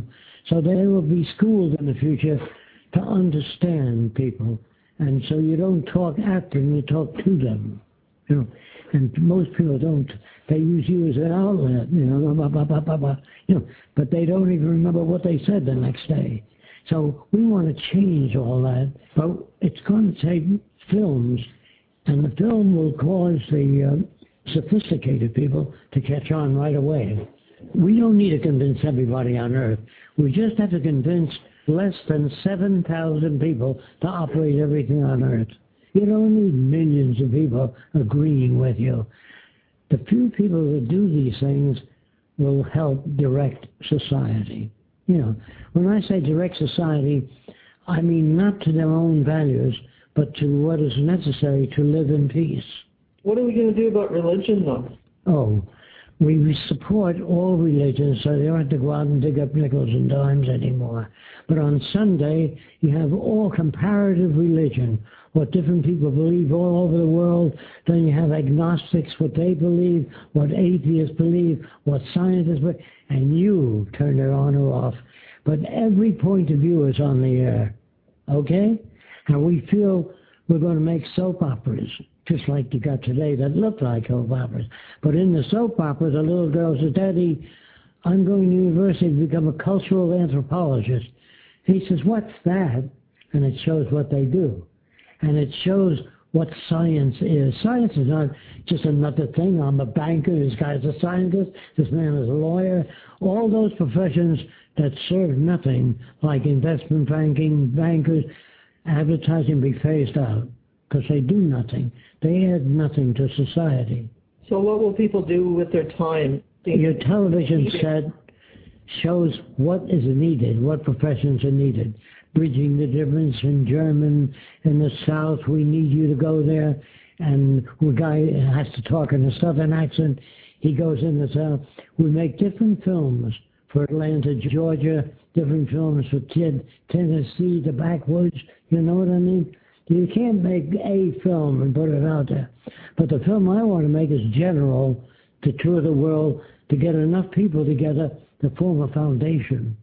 Then I tell them, you have to form organizations and you have to bring in criticism, find out what people find distasteful. And if they don't know enough about it, we'll have another film called Lifestyles of the Future, the professions of the future, you know. Like there's a camera that follows people in the movie studio, to stand there and take the picture. All the lighting moves to the optimal lighting for that position. It's all computerized. And so you just tell them what kind of film you want or what kind of house you want. And if you tell me that you're a sociologist, I will get you a library on the history of sociology, films on that subject, and what's new and how it relates to other fields. So we want your home to be very well equipped, like the internet. See, so you can get anything you want. Who would have believed that the internet puts you in touch with the world, with libraries and art and music and everything else, and in the future it'll even be better. You know what I mean? It wouldn't be some little screen you look at. So we want to show that, because if you just tell people that we'll use more technology and science in the future, they picture in their own heads whatever they conceive. I don't want that. I want to say this is the kind of furniture. Like if you see a guy in the movie, he comes into a home and he sees a gadget that looks like a big mushroom. He says, what's that? And it says, sit on it. And the guy sits on it, and it adjusts to his body contours. Then he lifts one leg to see and it comes up to meet him. He assumes different positions, and it supports him. It's very thin. And he says, how the hell does that work? And he's looking underneath for mechanisms. You don't see any. It's all built in the memory of a thin disc. There's another scene where normal people are visiting the home of the future. And there's a family sitting around watching full-wall TV. And the little girl said, boy, we've got it all. We got sound around, full-vision TV. They fade out right on. It shows the next several years later. They have a globe, and they dial Madagascar on the Earth. They move a little button to Madagascar, and the ceiling disappears, and birds fly right through you. You're in Madagascar. You can smell the flowers. And we don't grind up flowers and projected into the room, we affect the olfactory system to a rose or jasmine or whatever it is. So you think you're smelling, you can feel the breezes. And so then you dial the Great Barrier Reef off Australia. You set the little ball there. And then bubbles come up all around the ceiling. The sharks swim right through you. You know what I mean? And this little girl says, we've got it all. You know, we just try to prepare people for tremendous change.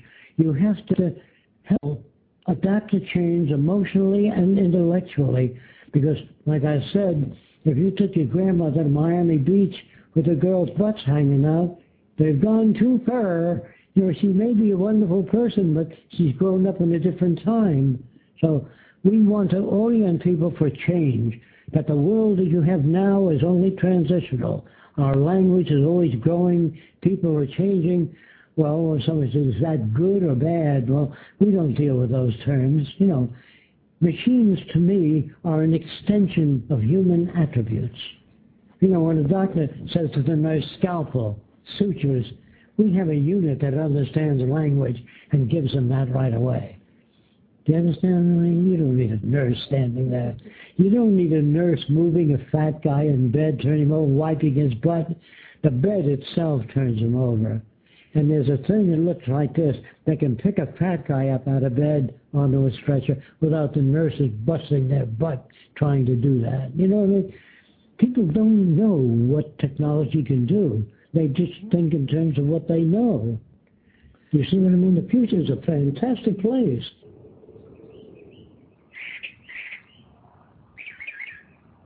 So the world I'm talking about is not like this world at all. It's so different.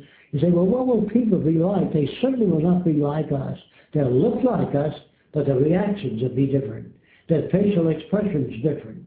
What they enjoy or don't enjoy, what they aspire toward, will be determined by the nature of conditions in the future.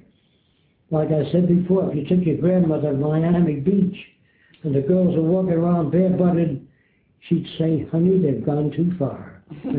So I'm saying you can't ask people today to step into the future and like it. They wouldn't like it any more than your grandmother brought to this world. With all these cars going around, she'd be so confused. And other people in the past would never believe there can be thousands of automobiles and the average person owning an automobile. That's not possible. Now, a computer 10 years ago would cost $10 million, what computers do today. So here you got it in your home, and you're in touch with the whole world with your computer. Who would have believed that you would have access to information all over the world? So people today should be able to make the change faster because they've seen more change. The rate of change is getting closer and closer, you know, faster and faster. So if we don't change fast enough, we're going to become a have-not nation. We may already have been headed that way.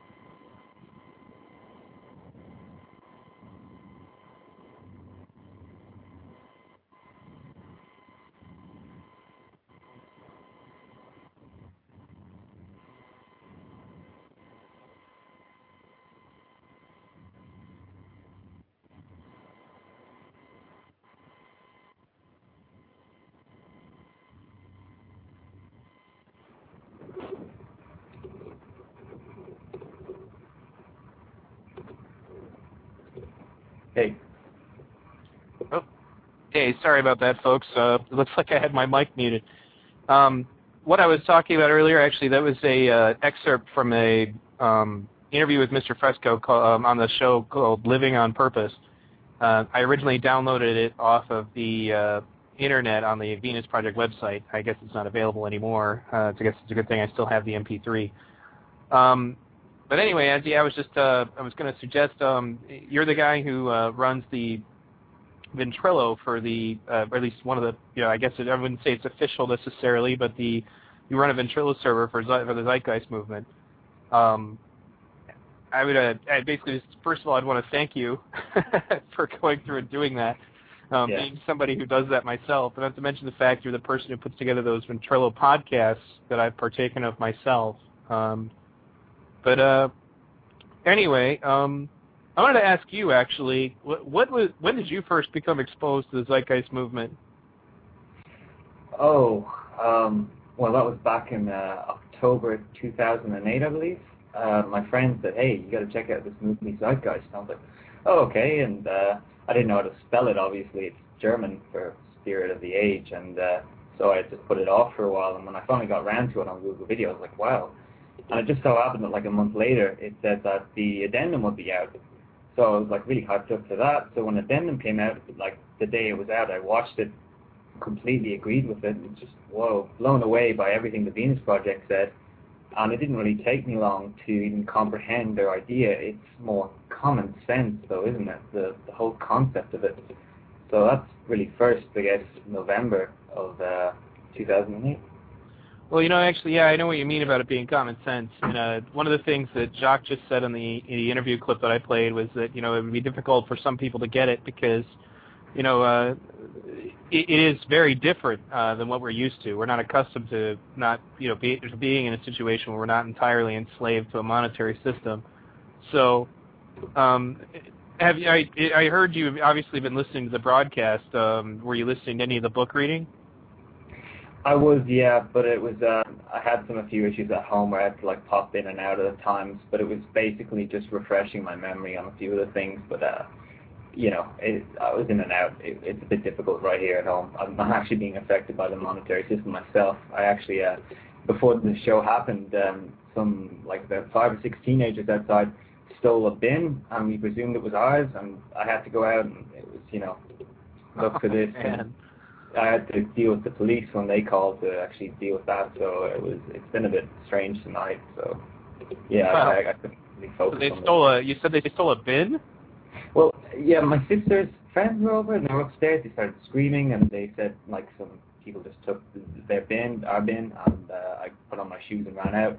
And funny enough, they left the door open for my dog to run out and just run across the street, so I had to get him back. And basically anarchy. Anarchy for about an hour. Wow. So we had, not sure what that was. Is that coming from you? No, nothing's coming from me. Yep. That sounds okay. Oh, I know what it is. There we go. I was accidentally playing my own broadcast, and that was interesting. So professional of you. What can I say? Well, like I said to my listeners earlier, I've been rusty because I haven't done this in quite a while. Right. Let me pull up my switchboard again. Oh, good. We're still on live. But anyway, for those of you who are new to Blog Talk Radio, if you had any questions about the Venus Project, as the quote-unquote or an official spokesman, you can call me at 1-347-945-7747. That's 1-347-945-7747. Our lines are open.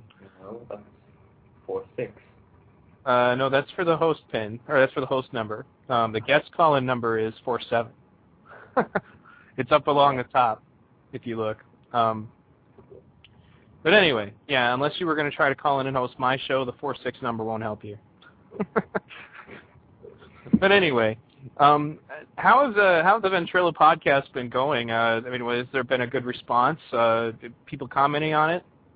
Well, the last one we had was the 4th podcast, or colloquium, which is another word for, I think, dictionary or collection of words. But it was basically Folklorist's idea. He's a moderator on the forum, but we had over 32 people in the actual room, and we were talking about the New Zealand project, the New Zealand, which is basically a few hundred people have been organizing this, Venus Project sort of society in a certain area in New Zealand, and they chose it for its geographical location, humidity, and etc. So it's a really nice place to start. And I was interviewing the people who set up the Zeitgeist Resources, who made the transition plan video, who made the Resource-Based Economy Foundation, and who actually accidentally got into a lot of trouble with Roxanne and Peter because they figured they were a fraudulent site, and it sparked a whole kind of a misunderstanding.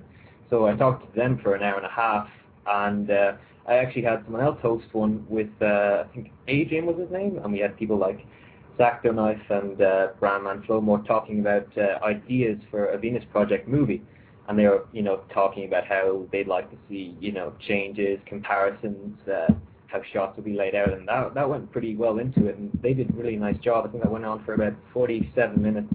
You can find this all up on the forum, on the news section. It's Sticky Bear, Centrillo Podcasts, and we've got a Flash-based system. You can just click it and listen to it, and you can download it as an MP3 from Falcon. All right. Well, for those of you who are tuning in, who are just listeners from mine from previous, you can go to the forums he's talking about by Google searching the Zeitgeist Movement. You can pick the language of the forum you want in question. Obviously, he's talking about the English one. Now, I actually hadn't heard about this, about somebody getting in trouble with Roxanne and Peter. Can you elaborate exactly on what that was about? Right. So they had their Resource-Based Economy Foundation, which was basically a kind of test prototype for, say, donations to this foundation, which would then allocate the money that you gave into this foundation to specific resources or specific tools for the New Zealand project or any other project that you choose. And say you wanted to get a shovel for the New Zealand project, you would pick shovel, you'd pay $5, and you'd basically get complete transparency on everything. And that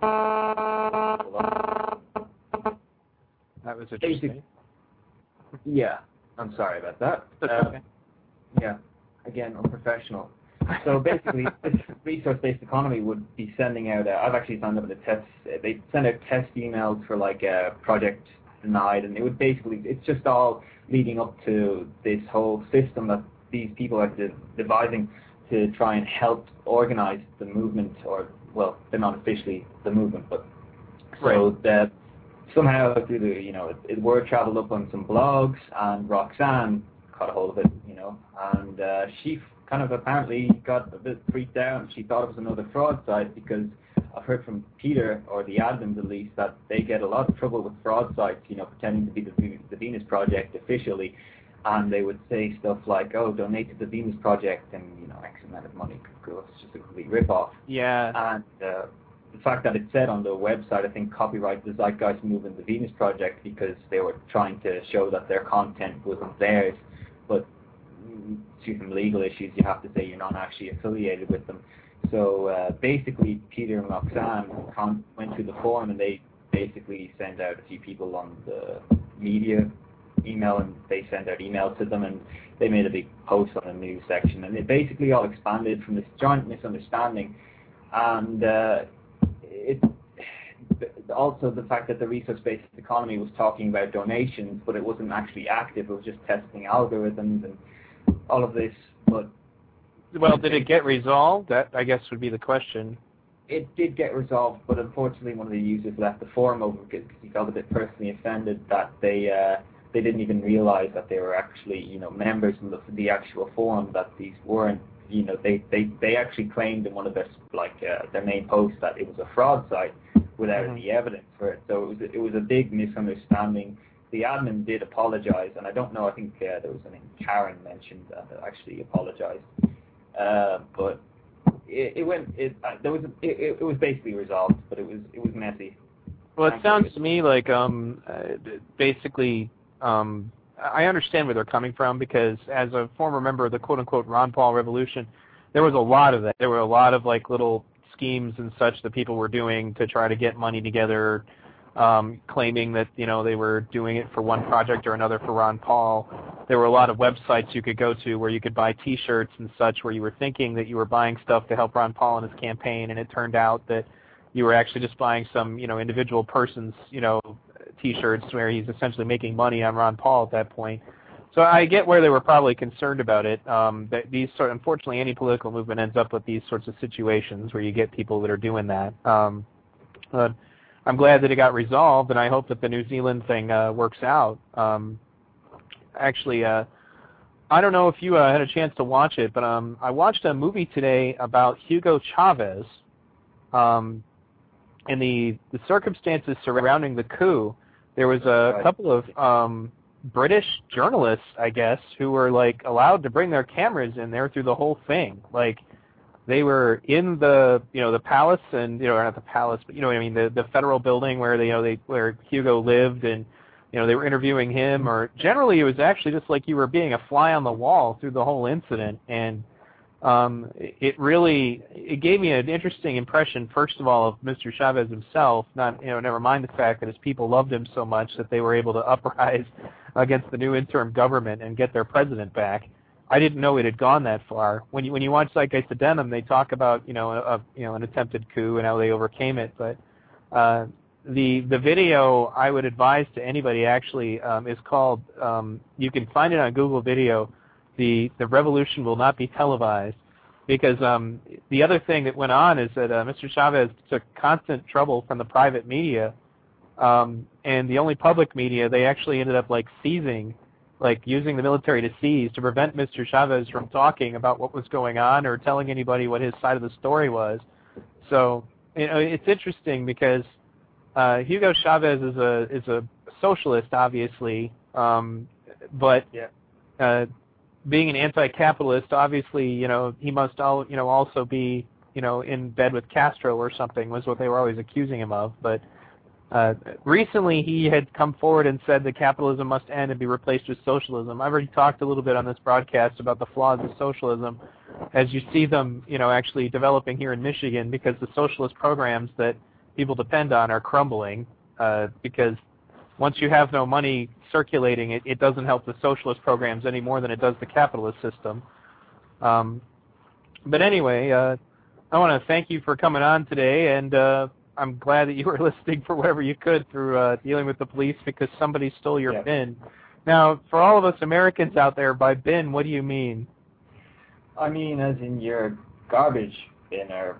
Somebody stole your garbage can. Well, no, the thing was, my sister and her friend freaked out so much that they failed to realize it wasn't our bin. That they had just... Yeah. I was just like... Wait a second, you just made me run out into 5 degrees Celsius, of course, not Fahrenheit, rain and gale force winds to find people stole their neighbor's bin and not our one. And so they stole someone else's bin. Yeah, and my mother came back and I explained to her what happened, and she says, but our bin is out the back garden, and I just went out and checked, and I was like, right. You see, folks, here we have clear evidence that the monetary system is failing because it drives people to steal one another's garbage cans. Well, anyway, thanks a lot, Azzy. I've got about 6 minutes left. I think I'm going to read a little bit more of my book. You can either disconnect or you can stay on and listen this way. It's up to you. I'll let you. I'll disconnect. All right. Take care, Azzy, and I hope you'll finish listening. I will. All right.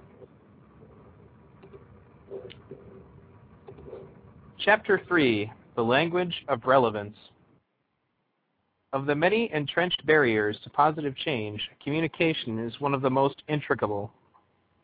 My apologies. Okay, good. Still connected, no problems.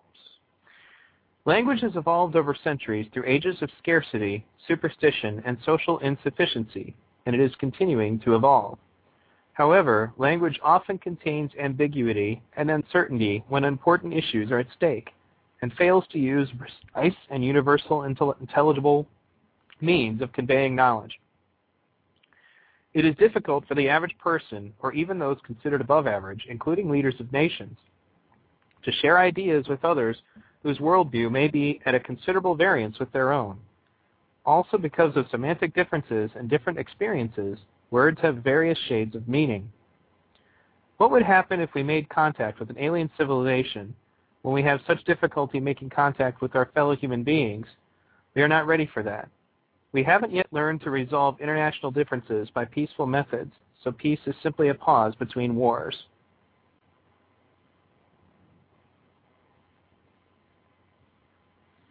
Even in the United States, supposedly the most technologically advanced country in the world, we lack a unified, definitively stated direction.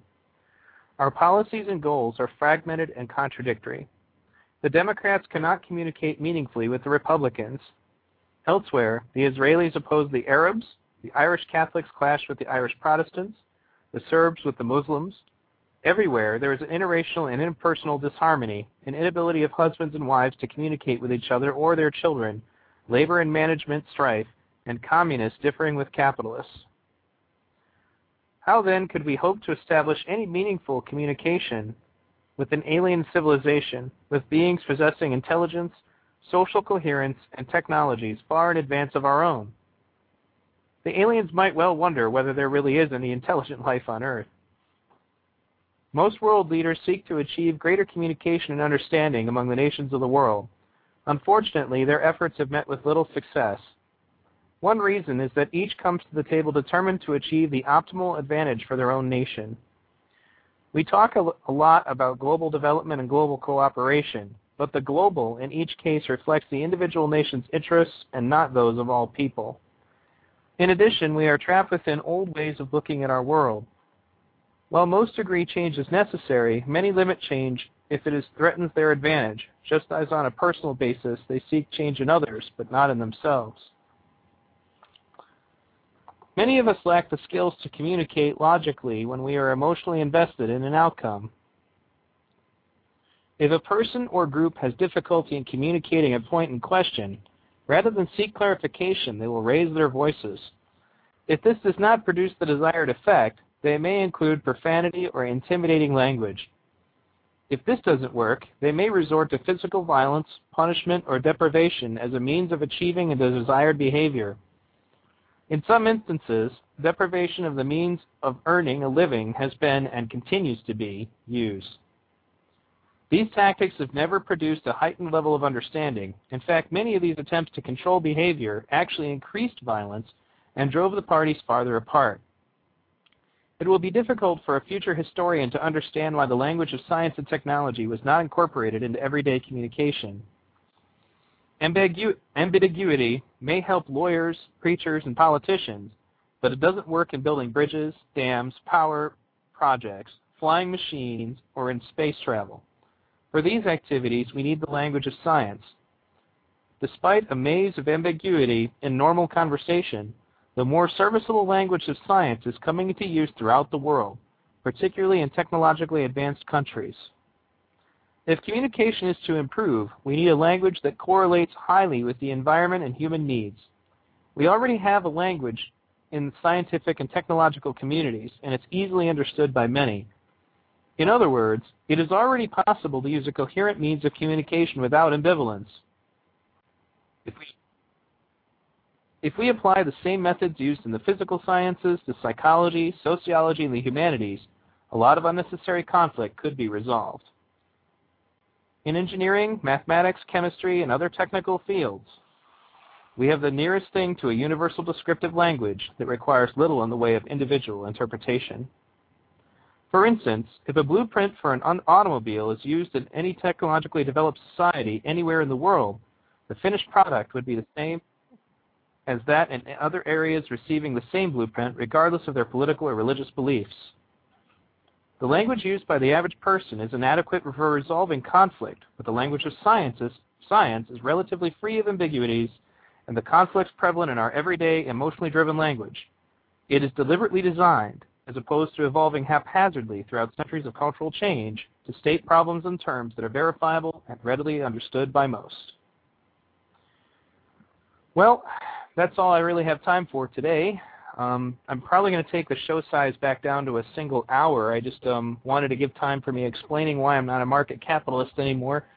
and time to read some of the book. I hope you've enjoyed this broadcast. I apologize once again for how rough it is. It's been a while since I've done that. And thanks again for tuning in. Feel free to give this link to... And you were listening to V Radio. Good night.